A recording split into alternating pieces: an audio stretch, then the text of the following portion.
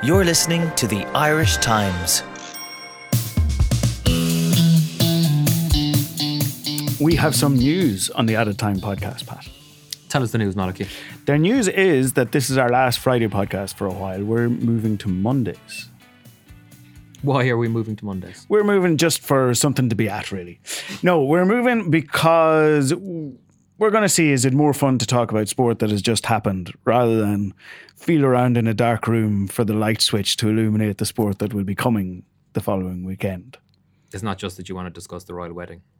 It is mostly because I want to discuss the royal wedding this coming Monday. So that is obviously lifting the curtain so that people can tune in this coming Monday. Yes, no, from next Monday morning, we're going to be here on Mondays talking about the weekend that has just been in sport. We're going to do it for the summer anyway and see where we go after that. And it'll be fun. Excellent. Looking forward to that. Of course, this coming Monday, we probably won't get around to talking about the FA Cup final. No, probably not. I have a quiz question for you. Go on. So since the year 2000, the FA Cup has been dominated by 5 teams. Go on. Arsenal, Liverpool, Chelsea, and the 2 Manchester clubs. Right. They've won 16 of the 18 FA Cups since the millennium. Oh, no. Yeah, you can see where this is going. No. Can you name the other 2? Wow. Can I name the other 2? No. See, what I think that's interesting is I think that if I asked you to name the FA Cup winners from 1985 to around 1995, you'd probably be able to kind of swing through them all. Yeah. And it just shows how we've really diminished the FA Cup in our thinking. Wow. Wigan. Declan is just after shouting Wigan, and he's right. He's got one of them. Oh, did they win it? I was going to say Wigan. I knew they were in one of them. They won it the year they got relegated. That is right. You're never going to come up with the other one. Is that right? Yeah. Portsmouth. Oh, of course. Well, that was a costly. Yeah, just before they imploded. Yeah. I think the FA Cup has become this sort of whatever is the opposite of a holy grail. It's the wrong cup to choose at the end of the last crusade. Because it basically killed off Portsmouth and Wigan when it comes to the Premier League. Yeah. And in the last couple of years, Van Gaal won an FA Cup while he knew he was gone. That's right. He was sacked in the morning, literally the morning of it. Mancini knew that he was in the way out when he won in 2013. If you remember that one against Stoke. And of course, it has kept Wenger in a job for the last 2 years, which has been a disaster in itself. Yeah, exactly. It's just, and now we have this FA Cup final where we have 2 managers which admittedly hate each other, which is kind of fun. But also, you are looking at both of them. If Conte might win and then leave, Mourinho might win and everybody's still going to call him a failure for his 3rd trophy in 2 seasons and finishing second to a record-breaking Manchester City team. It's a bizarre situation. And who's going to watch it? I think I'm going to watch it. If I have zero interest in watching it, I'd say there's almost no chance that I will watch it. And if you had told me when I was 14 that Man United would be in an FA Cup final and it wouldn't even have occurred to me that I would be watching it that weekend, I'd have spluttered in indignation. That's the thing. Yeah. Keith Houchin would be... Indeed. Yeah, I was about to say turning in his grave. I'm quite certain Keith Houchin is alive. It is the opening weekend of the Munster Hurling Championship and the second weekend of the Leinster Hurling Championship. The Leinster one got off to a great start last week. I was at both games and Sunday was especially fun. This weekend... down in Páirc Uí Chaoimh, Cork take on Clare. And over in Limerick take on Tipperary. Sean Moran and Keith Duggan are with us to talk it out. Keith, you're going down to Páirc Uí Chaoimh. What do you expect from it? It's difficult to know what to expect. I think it's a game with a lot riding on it for both counties. Saw John Myler saying somewhere during the week that what's going to be crucial for all teams in this round robin series is getting over the first result and sort of managing the entire campaign. I think that's true. There's been a tendency down the years, particularly I suppose in the Munster Hurling Championship, to sort of brood on defeats for a couple of weeks, and they're not going to have that luxury anymore. I think that the odds are sort of tilted in Cork's favour, both in form and the fact that they're playing in Páirc Uí Chaoimh, and I think Clare have looked a little bit sort of unsettled throughout the league, so I kind of expect Cork to come through. Sean, Clare seem to be down in reputation with an awful lot of people. I've seen a lot of everybody's predictions for who's going to be top three in Munster seem to be different. Everyone that I read is different, but Clare seem to be down towards the bottom of nearly all lists. Yeah, that's true, and I think probably you're looking at it in the context of 5 years since they're All Ireland and things being expected of them. I suppose every year since, in a fading, falling away context, because they haven't really got any closer to recapturing that form. They got to the Munster final last year, but were comfortably beaten really in the end by Cork. And I think an issue for them as well possibly will be the depth of panel, because they were reliant on a smaller selection of players than a lot of teams in Division 1A during the league, and that's not great going into an intense schedule like they're facing at the moment. I think Munster particularly depends on the momentum of the teams, and were Clare to win on Sunday, we might be looking at them in a different light, but it's a little unfortunate for them. They're going to Cork the first weekend, and Cork in the new stadium, and that might well take off themselves. So I can understand why Clare are being discounted, simply because, if you look at their seasons over the past 5 years, they've very few, hardly any significant championship wins under their belt. Matches that they weren't expected to win, or matches that were going to be nip and tuck. They haven't come out on top in any of them. They lost actually that nip and tuck league quarter final against Limerick, but it's been slightly the game that went on for 2 days, as Keith was calling it, a cricket match. But they also comprehensively outplayed Limerick for large chunks of that match, and everybody's coming into this Munster Championship saying, Limerick have a lot behind them, but maybe we're slightly discounting the fact that Clare did more to nail down a starting 15 during the league than a lot of teams, and maybe they are approaching it that way.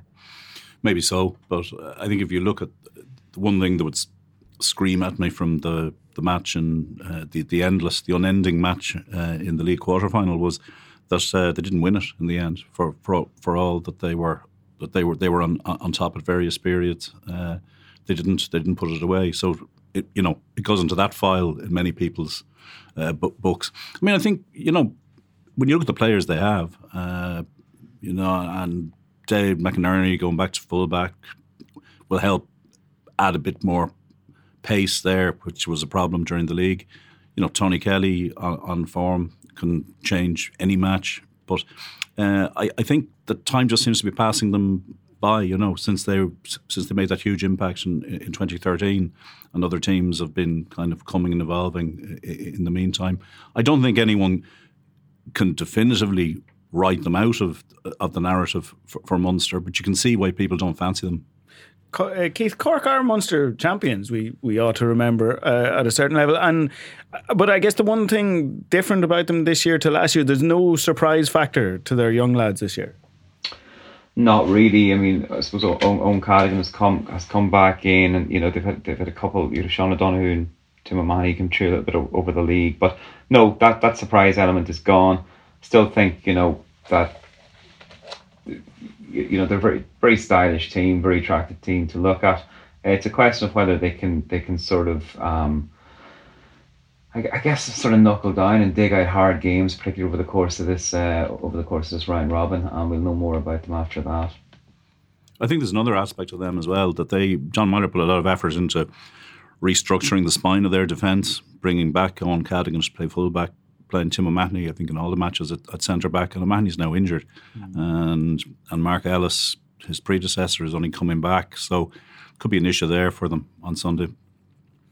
Yeah, and I guess Cork's attack still sort of revolves around Conor Lehane a bit. I mean, he's definitely their sort of attack leader.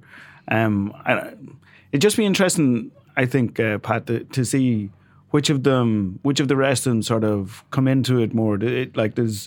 Horgan had a great year last year eventually, but you'd still worry about his tendency just to rely on his frees and not do an awful lot more in games. Yeah, I think that was something he tried to kind of nip in the bud a little bit last year. I think Alan Cadogan might be a guy who we'd like to see have a big year. He's coming into his sort of prime now at this stage. He's meant to be kind of taking centre stage. I actually do wonder too about the pitch in Páirc Uí Chaoimh. It'll be interesting to see if they've actually got it fixed, because Cork could really do it a fast sod on the pitch, and the way it was cutting up during the league, if it hasn't, I wonder how much damage Ed Sheeran has done to it. Yeah, I think, but Alan Cadogan actually is another injury concern for them. But the word down there is that Patrick Horgan's in good form in the club matches as well. So I think that they still have a fair bit of firepower. But they just, to me, they're fraying around the edges a little bit with those injuries and those potential absentees. So, could be interesting. We'll move on to the other game in Munster, Sean. Limerick playing Tip. Limerick are kind of... If you can call a team a surprise package, they're sort of an expected surprise package. They're the ones that people kind of think may be a bolter on the basis of their league form and finally getting promoted. And Tip seem to have a few injuries coming into this one. Yeah, look, the McCarthy Cup, there's only 10 or maybe 12, depending on the McDonagh finalists coming through. So it's not that easy to be a disregarded or a surprise team, because there's nowhere really to hide. And particularly when Limerick, as you say, come through the league with the long aspired for promotion.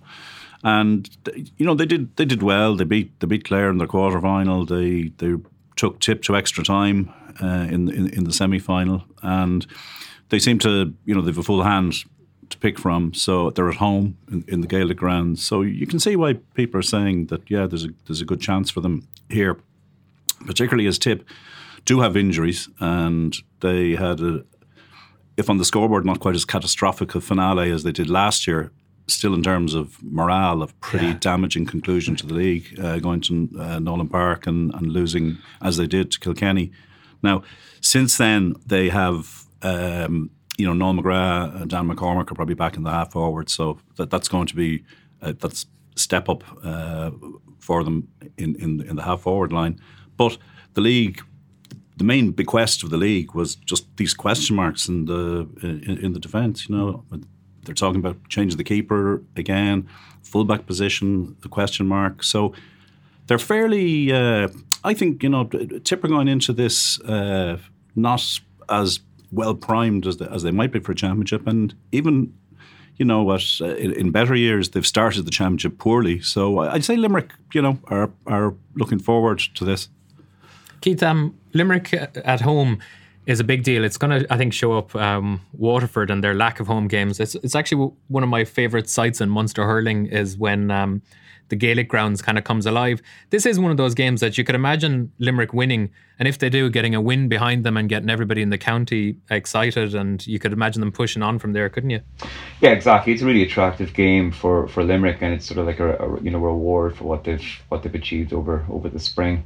I think they're possibly getting Tipperary at an advantageous time in this championship. As Sean was saying, like, there are a number of issues for Tip to iron out. Playing the three keepers over the course of the league. Seamus Callan obviously due to come back in, and there's that issue as to how they play both forward and Callanan over the course of the championship. And maybe getting sort of James Barry back into his traditional form at full back is another challenge. So it remains to be seen how quickly they settle. And yeah, for Limerick, I still think it's winning that game is a very tall task, but it's going to be an interesting day. It's a very tall task, but and the experience of being in Parnell Park last Sunday tells me there is a different feeling to having to get through these games. Like, you got to take that chance when it's there for you. Like Dublin needed to take that chance when they were leading with 5 minutes to go last week. Like they this is a chance that has come along for Limerick to get 2 points in the bag against the Head, Sean, and it's you got to do it. You got to take it. I think so. I think that probably is the predominant feeling about Dublin last week. It was an opportunity missed rather than a spectacular performance out of the blue. From Limerick's point of view, I think that if you were comparing the teams on Tipperary's strengths, you would say that what Tip have that Limerick don't have is more economy and firepower up front. Limerick, like their wides totals are prodigious, despite the fact that they do have talented forwards, but they have put an awful lot of chances a begging during the league, whereas Tip do have that economy and those scoring forwards. Even if Seamus Callan, I don't think is ready to play 70 minutes championship, but Jason Ford and John McGrath were pretty good during the league, and if they continue that form, that's certainly advantage to Tip, and you've Noel McGrath back as well, so you can expect Tip will take more of their chances, but can Limerick get on top of them? Because you feel if Limerick grab this game by the throat and go after Tipperary, and if it's gone down the last 10 minutes with the match in the balance, you'd probably more favour Limerick in those circumstances. That economy, Pat, is so important. Going back to Dublin Kilkenny last week, Dublin had 8 wides in the first half and 2 into the keeper's hands. Kilkenny missed 6 shots all day. They had 3 wides, a couple of saves, and one against the post. It was just an absolute. That's how. When people wonder how do Kilkenny do it, how are they still always in the game? It's just that they so rarely have those days where they have 12, 13 wides and a rake into the keeper's hands. What they also did that day was Dublin had Paul Ryan having a bit of a systems failure and a couple of frees. TJ Reid hit every dead ball over the bar, and Owen Murphy took 4 frees and landed all of them as well. They had 15 dead balls and 15 points. That drip of scores is what gets you in a position for Liam Blanchfield's late goal to win the game, if you know what I mean. You saw Dublin last week and the amount that they put into that. How hard do you think they're gonna find it to lift themselves again now for Wexford Park at the weekend? I actually think if they still had Keeney, Keeney's going to miss it. I think they talked that he'd be back for the Offaly game. But if Conal Keeney was still playing, or if he was back and in reasonable shape, I'd quite fancy them. Because I got the sense from them, and certainly from Gilroy afterwards, that it was, we want to fix this as quickly as possible. What Keith referred to earlier is, having the sort of the 3 weeks to kind of process and get these things out of your system. I got the sense from them last week that they were bulling to go again, bulling that they had lost the game, and completely cognizant and aware of the chance that they had left behind them, but just chomping at the bit to get back and to rectify it this week. I think on a basic hurling level, the fact that they're going to lose Conal Keeney, I don't know who they will play at centre forward. They may even stick Ryan O'Dwyer in there. Liam Rush was the man of the match to me, although I saw that Chris Crummy got it. But I mean, Liam Rush made all the difference in the game. But the fact that Killian Buckley had to try and look after Keeney and try and sweep in front of Rush and do all of that at the same time. Wexford are going to have Sean Murphy as sweeper. They're going to have Matthew O'Hanlon as centre back. They're going to have Liam Ryan at full back. Rushy can't do it all by himself in there, and I think that's just going to be too much of a loss. Also, the surprise factor is gone. Davy's going to have a week to try and fix a plan for them, and Wexford have their own advantages. Wexford are aiming at this Leinster title. I think without Keeney is a huge ask for them. Sean, we're going to see next or on Sunday, presuming that Dublin set up the same way, 2 sweeper systems up against each other. One that Dublin have done very well to get to the situation it's at the moment, but Wexford have a sweeper system that they've been fine-tuning to perfection for a couple of years. Do you think that'll be a factor? Well, it's a factor in the match, and that you've the 2 teams playing the same system. I'm not sure how it'll impact or how significantly impact on the outcome. I agree with what Malachy was saying. I think that the Conal Keeney loss is a problem.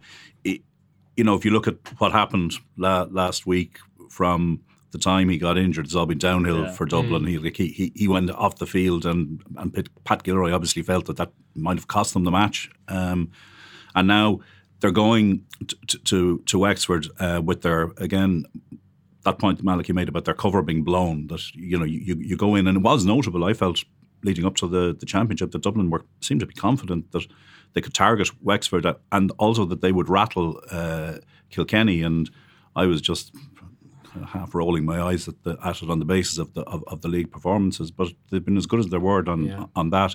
I do think, however, that I think Wexford were holding back during the later stages of the league. I'd expect them to come with something more now on Sunday, and they are forewarned about Dublin, and Dublin will be weaker than they were last week. Also, Wexford have a good specialist fullback as well, which might, complicate things a bit more for Liam Rush.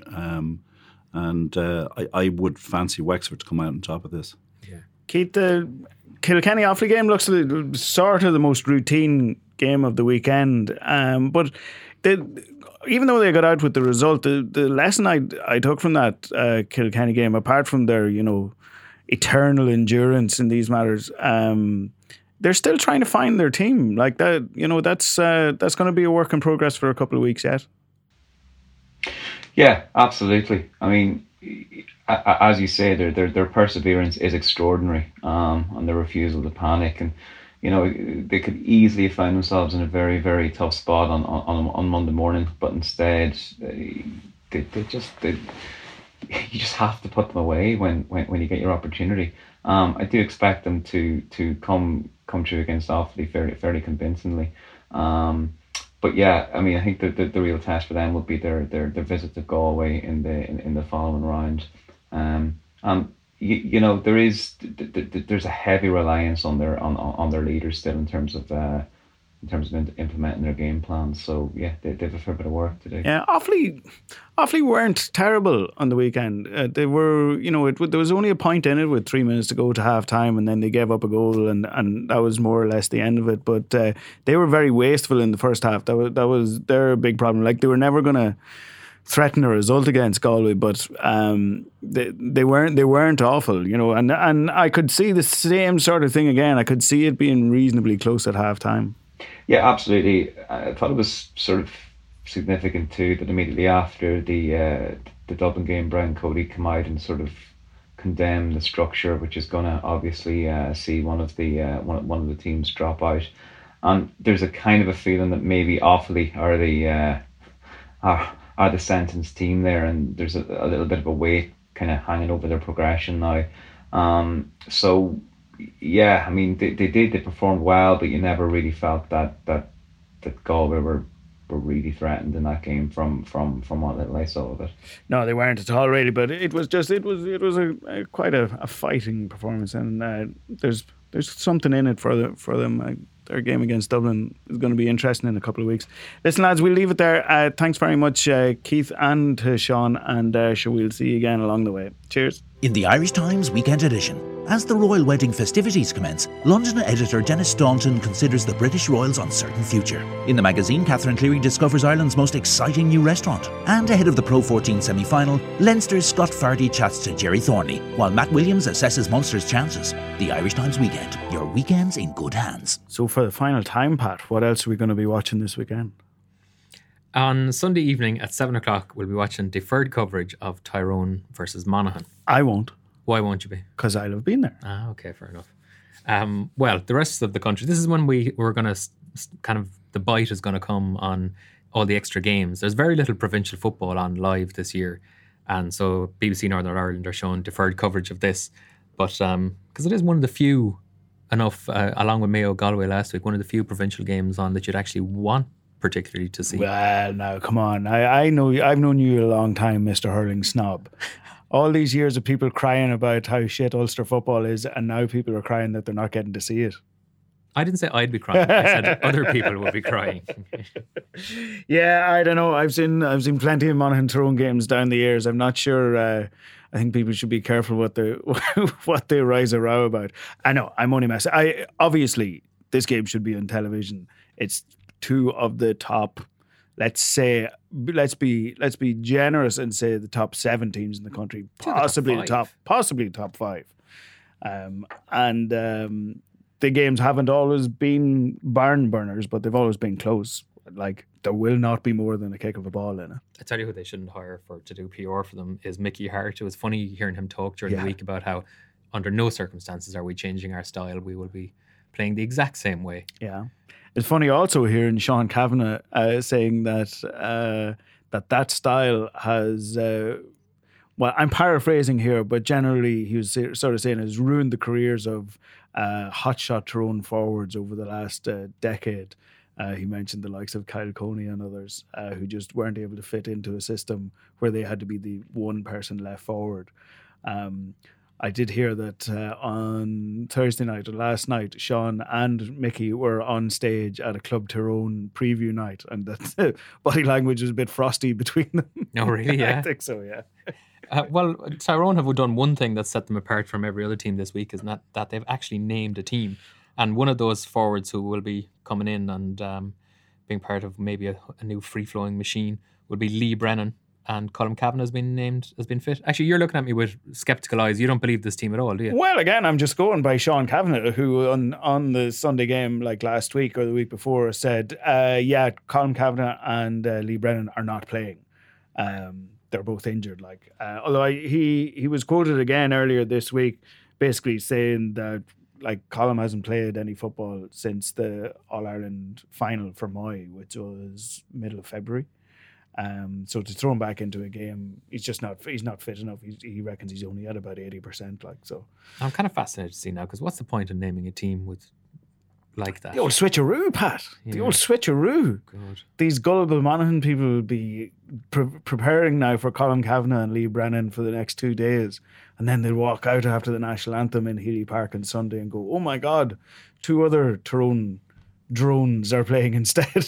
So how do you expect those gullible Monaghan people to get on? I haven't a clue, really. I feel that they had a seriously good league where they played an awful lot of players, which is not like them. I think they got up close to playing 30 players in the league, which is generally about almost 10 more than they would usually. Conor McManus didn't play every game, didn't play every minute of every game, which they have had to do in other years in order to stay in Division 1. Like, there was a couple of years, definitely 2016, he played every minute of every game, and every game of theirs came down to the last 5 minutes. And I think he got the last point in 4 of their 7 games that year in the league, and that was all to stay in Division 1.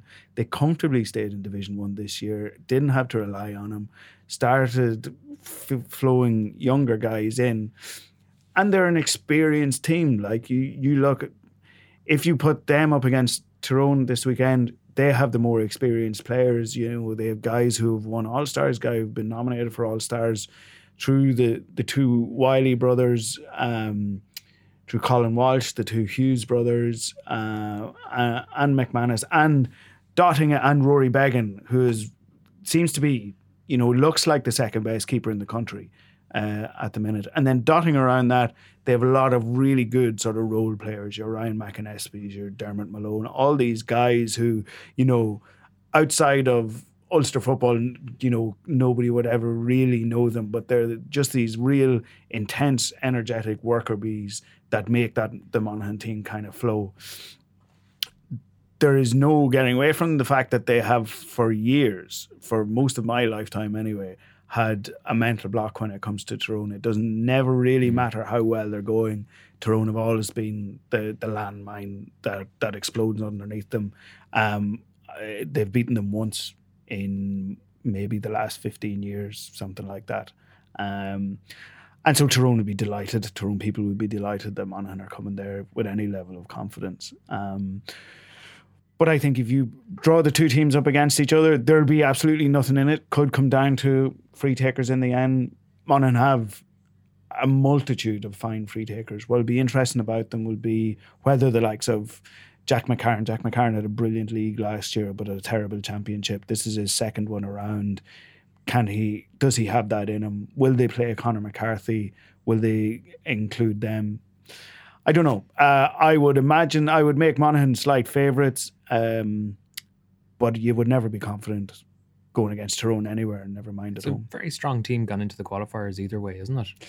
Desperately strong, yeah. And it does. The qualifiers is not a place you want to be. Like, it's the old A side and B side of the last few years is gone. You're going in and it's an open draw.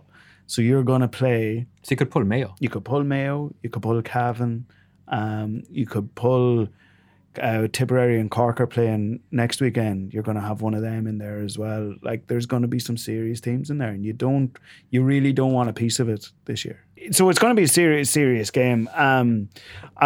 As I say, I reckon Monaghan maybe just have the edge, but we'll see. The other stuff that's on this weekend, the rugby has kind of snuck up on me a little bit. It has snuck up on everybody, I think. Yeah, I mean, maybe that's just the GA season has kind of taken over a little bit. But we do have Munster playing Leinster this weekend in the semi-final of the Pro 14. Jerry Thornley and Gavin Cumsky are in here to talk about it. Leinster obviously coming down from a massive weekend last weekend. Gavin, as far as you have a piece in the paper this morning, there's quite a few changes from last week's team. Ross Burns at half, not Joey Carberry. Joey Carberry's a fullback, which tells you a lot about where he might be playing rugby next season. Because the second best out half in the country, best out half in the country is Johnny Sexton. He's injured. Second best out half. And Munster playing Leinster, and he's not playing it out half. Hence the meeting in a coffee shop in Ranelagh with Joe Schmidt and his dad a while ago. That's just a little bit of a subplot to it. There's that. It looks like no Scott Fardy, no Dan Levy. Although Jerry, you said you think Fardy's on the bench. Cian Healy, Jack McGrath comes in, which he has to do. James Lowe comes in, which he has to. You know what I mean? So besides the fact that they've lost the best out half in the world, they still look as their rotational policy, even at this stage of the season with 55 players used, still has them looking pretty strong. Rhys Ruddock, an Ireland captain, it will be starting on the blind side, trying to put a late push for his failed injury-prone season. So all in all, Leinster, RDS, I think they might have get the trick right of somehow like motivating their team after the highs of Bilbao. Unlike 2011 when they came off that miracle match against Northampton in the Millennium Stadium and went down to Thomond Park in the Pro 12 final and got mugged by a Munster scrum and a bit of Keith Earl's magic. I think they might suss this out this time around. What do you reckon, Jerry? I mean, on the face of it, it's something to be able to do to take 5 players of that stature out of a final winning team and go and play Munster the next weekend. Whether they're successful with it or not, we don't know yet. But like on the face of it, that's some riches to have at your disposal. Well, yeah, but they're not only the best team in the Pro 14, but they're also the best squad. And they're not only the best team in Europe, but the best squad in Europe. Now, I know they've only, I think, won one of their last 5 matches in the Pro 14 because they've gone full out B team. And they've had dips for sure after the quarterfinal and semi-final when they've gone back to the Pro 14, most notably last time out against Connacht with that record defeat. But I think that when they just make 5 or 6 changes, they're still drawing essentially from the first team squad. They're still in very good nick. I think they'll have learned from 2011, 2012 when Leo Cullen was the captain. And they made 4 changes both times, pretty much enforced, and lost a week later in the Pro 12, in what was then the Magnus League finals to Munster and to Ospreys. And I think they've learned from those mistakes. I think Leo would have really looked back on those years and thought, you've got to freshen up a bit more. So I think it is going to be a bit more refreshed, and it needs to be, because I don't think any of us in this room or anybody listening kind of the slightest clue how difficult it must be to emotionally and mentally pick yourself up 7 days after playing a European Cup final and winning it. And winning it in the manner they did. And winning in the manner they did. But I think it's impossible, Jerry, isn't it, for them? Like, one of the things you can dig into a motivation, they lose this game. East Tennessee was last ever game for Leinster. Last ever game as a rugby player is a defeat to Munster at home. That should get them the spine tingling a little bit in the last meeting. Yeah, it should do. And I think also as well, you and I were there in the mix zone afterwards, and it's very rare you get the kind of access we got to players. Yeah, Mal. they're really sound. And we got loads and loads of access. Too much, Go away. That's not true. Actually, we did. Sean Cronin turned around to us and goes, "So what are you just sticking around Bilbao tonight, lads? Where are you off to?" And we were like, "All right." Oh, no, actually, we've got a lot of transcribing to do. Yeah. But it was really striking how much there was an air of disappointment. And I interviewed Scott Fardy for the paper on Saturday, and that's why I hope he's on the bench at least. Otherwise, we're going to have to can that and do something else. A bit late now, Jerry. But I do think that there was a palpable air of disappointment amongst the Leinster players that they didn't play Leinster rugby. They Really, genuinely were disappointed, Mal, the way they won it. They were very happy and content that they had to find a different way and win an arm wrestle against a pumped up physical side in the rain with Wayne Burns having an absolute nightmare as a referee.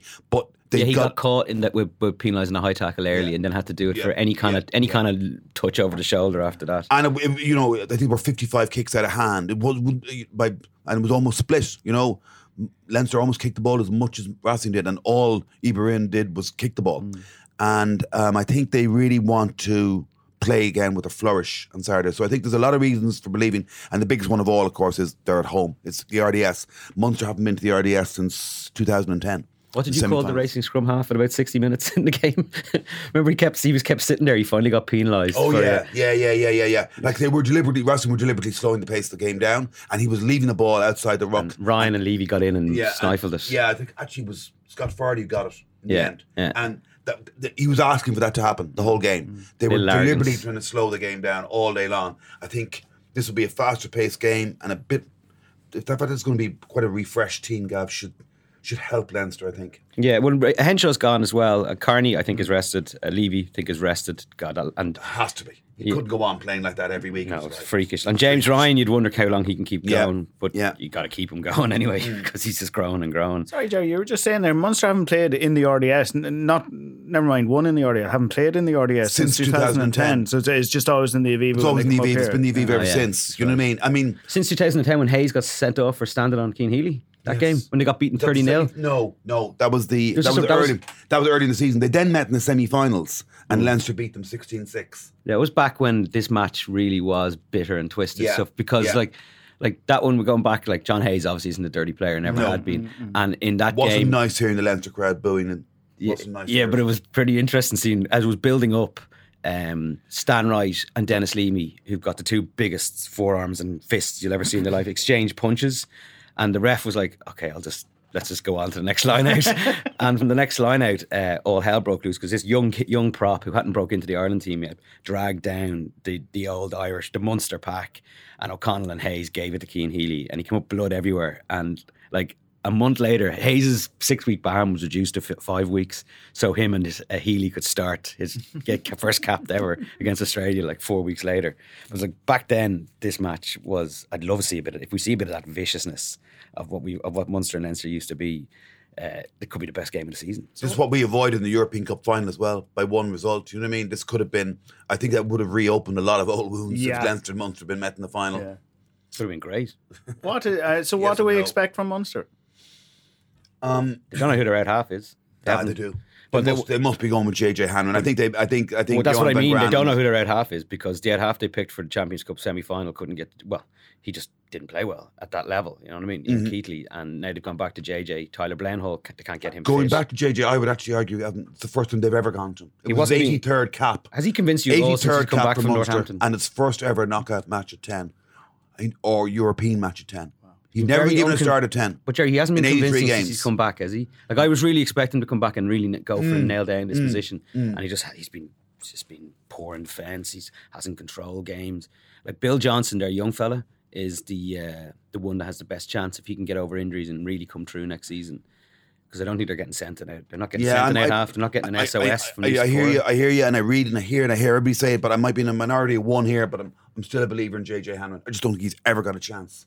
Ever got a proper chance. And I'm actually, when I saw his name in the team sheet for the quarter final against Edinburgh, I was nothing against Ian Keatley, but I was actually glad to see it. So finally, this guy's getting a chance. Well, they dropped 25 Keaty years for of his age. performance. He's 25 years of age, and he's a former shortlist for World Young Player of the Year. That's 5 years ago. Oh, talent-wise, yeah. There's no I question. just want to see him given a run. Yeah. He only got into that Ireland 20 team when he was brilliant and beat South Africa was because Paddy Jackson was bumped up to Ulster a couple of months quickly. But yeah, It's good to see him playing at the RDS in talent-wise, the semi-final. this JJ Hanlon's always been real. It's just Lovely run with the ball. deliver all the But rest is of this- it. In a way, though, is this a sort of a one and done chance? You know, like if they, let's say they lose this weekend, are they going to give them a go from the start next year? Yeah, they'd have to. You think? Because unless Tyler Blainhall comes back, but that's looking increasingly unlikely. He keeps getting neck surgeries. It's quite worrying. Munster's a lot on the line here for Munster. Leinster's done their season's success. They don't want to lose this game. It would be humiliating, but they'd get over it. Munster, announced this week that they're signing Arno Botha, the guy who failed a medical, another South African back row. He failed a medical to go to Ulster last season, and he passed it now, and he's off down to Limerick to Johan van Grans, coached him before. This is a province. I think there's 7 South Africans. Yeah, but this is a province. So they've And three their head coach, They've and 3 their South defence African coach. back rowers, right? This is a province that produced David Wallace, Quinney, Peter O'Mahony, David. This is a province that actually supplied Leinster with a captain and an open side who writes a column every Friday in the Irish Times. That back in the day, and they have 3 South African back rows.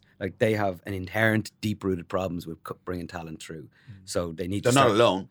No, they're not alone. Ulster and Connacht joined that club as well. That's why Leinster feeding every Connacht bring province. through their kids though, more or Yeah. less. So, but Munster have to really show something, I think, today.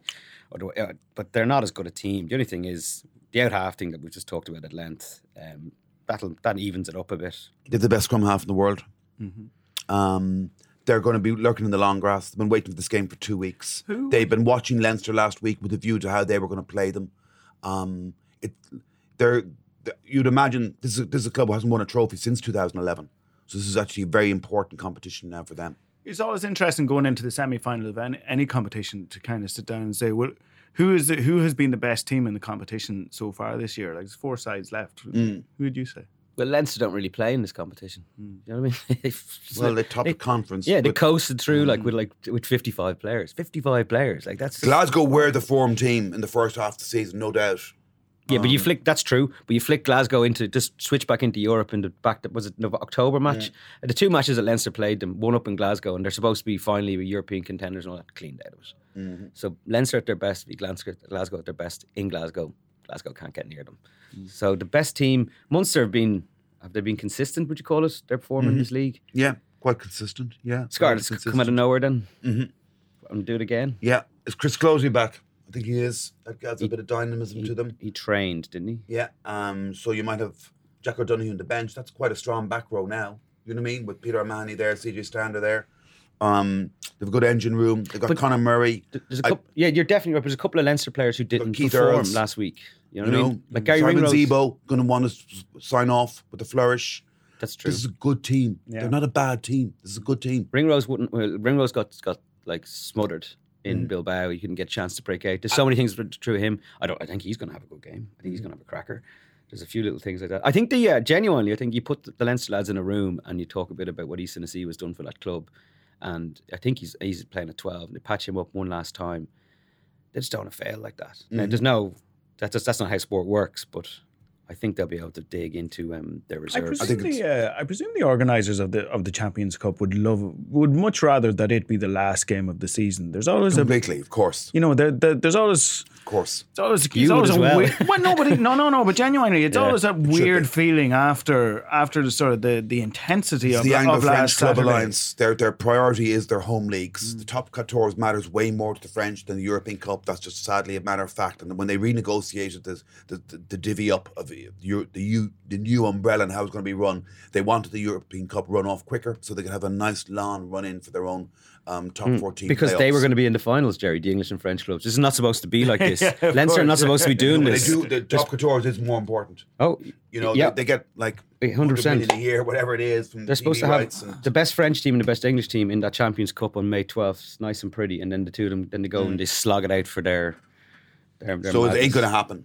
It ain't going to happen. It's never going to be the last game. It of the just, season. it just should gives be in football. it gives these games, even if this was a final, there'd be a different story. But this is a kind of a semi-final. It's a bit of a, I don't know, sort of an after the Lord Mayor show kind of thing. There's a little bit coming of that so going quickly on. after Yeah, last there's a little week. bit of that So we're going just on. coming out. We've got a Grand Slam, and people are getting their act together because they've got knockout quarters and semis and finals, and then you got to get them up again. Like if it wasn't Leinster, Munster, like how many tickets did Munster send back? 1,000 out of 4,500. So the punters don't care anymore. They've done. They've had their rugby, but this is still Leinster, Munster. It'd You be very know? interesting to see how the fans how it breaks up in actual visually and sound wise, because a lot of Munster fans are claiming they've already procured their tickets. Remember, Ulster did come down back in 2013. Remember, they all came down in their numbers. That was because that was meant to be an Ulster home tie, so they agreed in a 50-50 split on the tickets. Remember, they had Ravenhill was getting That's right. redone at the time. I think that if there's 1,000 tickets being sent back from Munster, it tells you a couple of things. Number one, the Munster fan base is still very much Heineken Cup / European Champions Cup obsessed, and the Pro 14 doesn't matter as much. And also, maybe it betrays a lack of confidence in their team at the moment. I don't know. I think the fact that I genuinely believe it might be another tight one-score game. I'd be surprised. But this fixture is the most fiendishly difficult fixture in history to call. Yeah. Like if you go back to 2006 when Munster beat Leinster were actually favourites in that game, Malky. They'd won away to Toulouse. And Munster barely scrubbed through an arm wrestle with Perpignan at Lansdowne Road. And as soon as you turned up on the day, you just went, oh, there's only one winner Totally. here. There's only one winner here. That was I back when remember being Munster there. knew they could beat the shit out of But I them. remember being there And then and going, oh man, everybody has this game wrong. Yeah, Everybody. Yeah. Balls I wish I could. red. I wanted to read my preview 2 hours remember before it. kickoff, and same in 2008. Yeah. Munster went into that game having absolutely annihilated the Ospreys with one of the great performances. you're Had dead like on there. nine Leinster players, sorry, 09, and 9 Munster players in the Lions squad or whatever else. Leinster weren't being given a prayer and came out and beat them by 30 points. Like it's just so on the day between these two.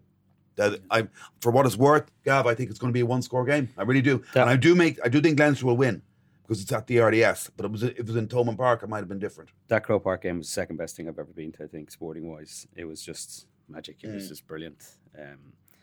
We're never going to go back. I don't think we'll ever get back to that level. We'll keep what the best one was for another podcast. Yeah, but I would think this is going to pan out. I think Ross Byrne will kick his goals. Leinster will find enough motivation to beat a team that they are superior to. Well, hopefully it doesn't get kind of lost in the mix over the weekend because there's plenty on this weekend. Apart from anything, there's the Royal Wedding on, which will obviously take out. He's going to talk about this at length. Would you seriously watch 1 minute of that? You got to put a lot of time in Dublin Wexford. I want to hear a lot Dublin about Wexford, yeah. There's a lot of Royal Wedding supporters at Dublin Wexford. Listen, thanks very much for coming in, lads. Thanks to Keith and Sean who were in earlier talking about the GA. We will be back. We're actually, as we said earlier, we're switching.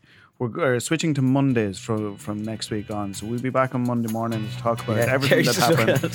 Yeah, we have to come in on Monday morning. Jerry will be told about this in due course. No comment. Yeah.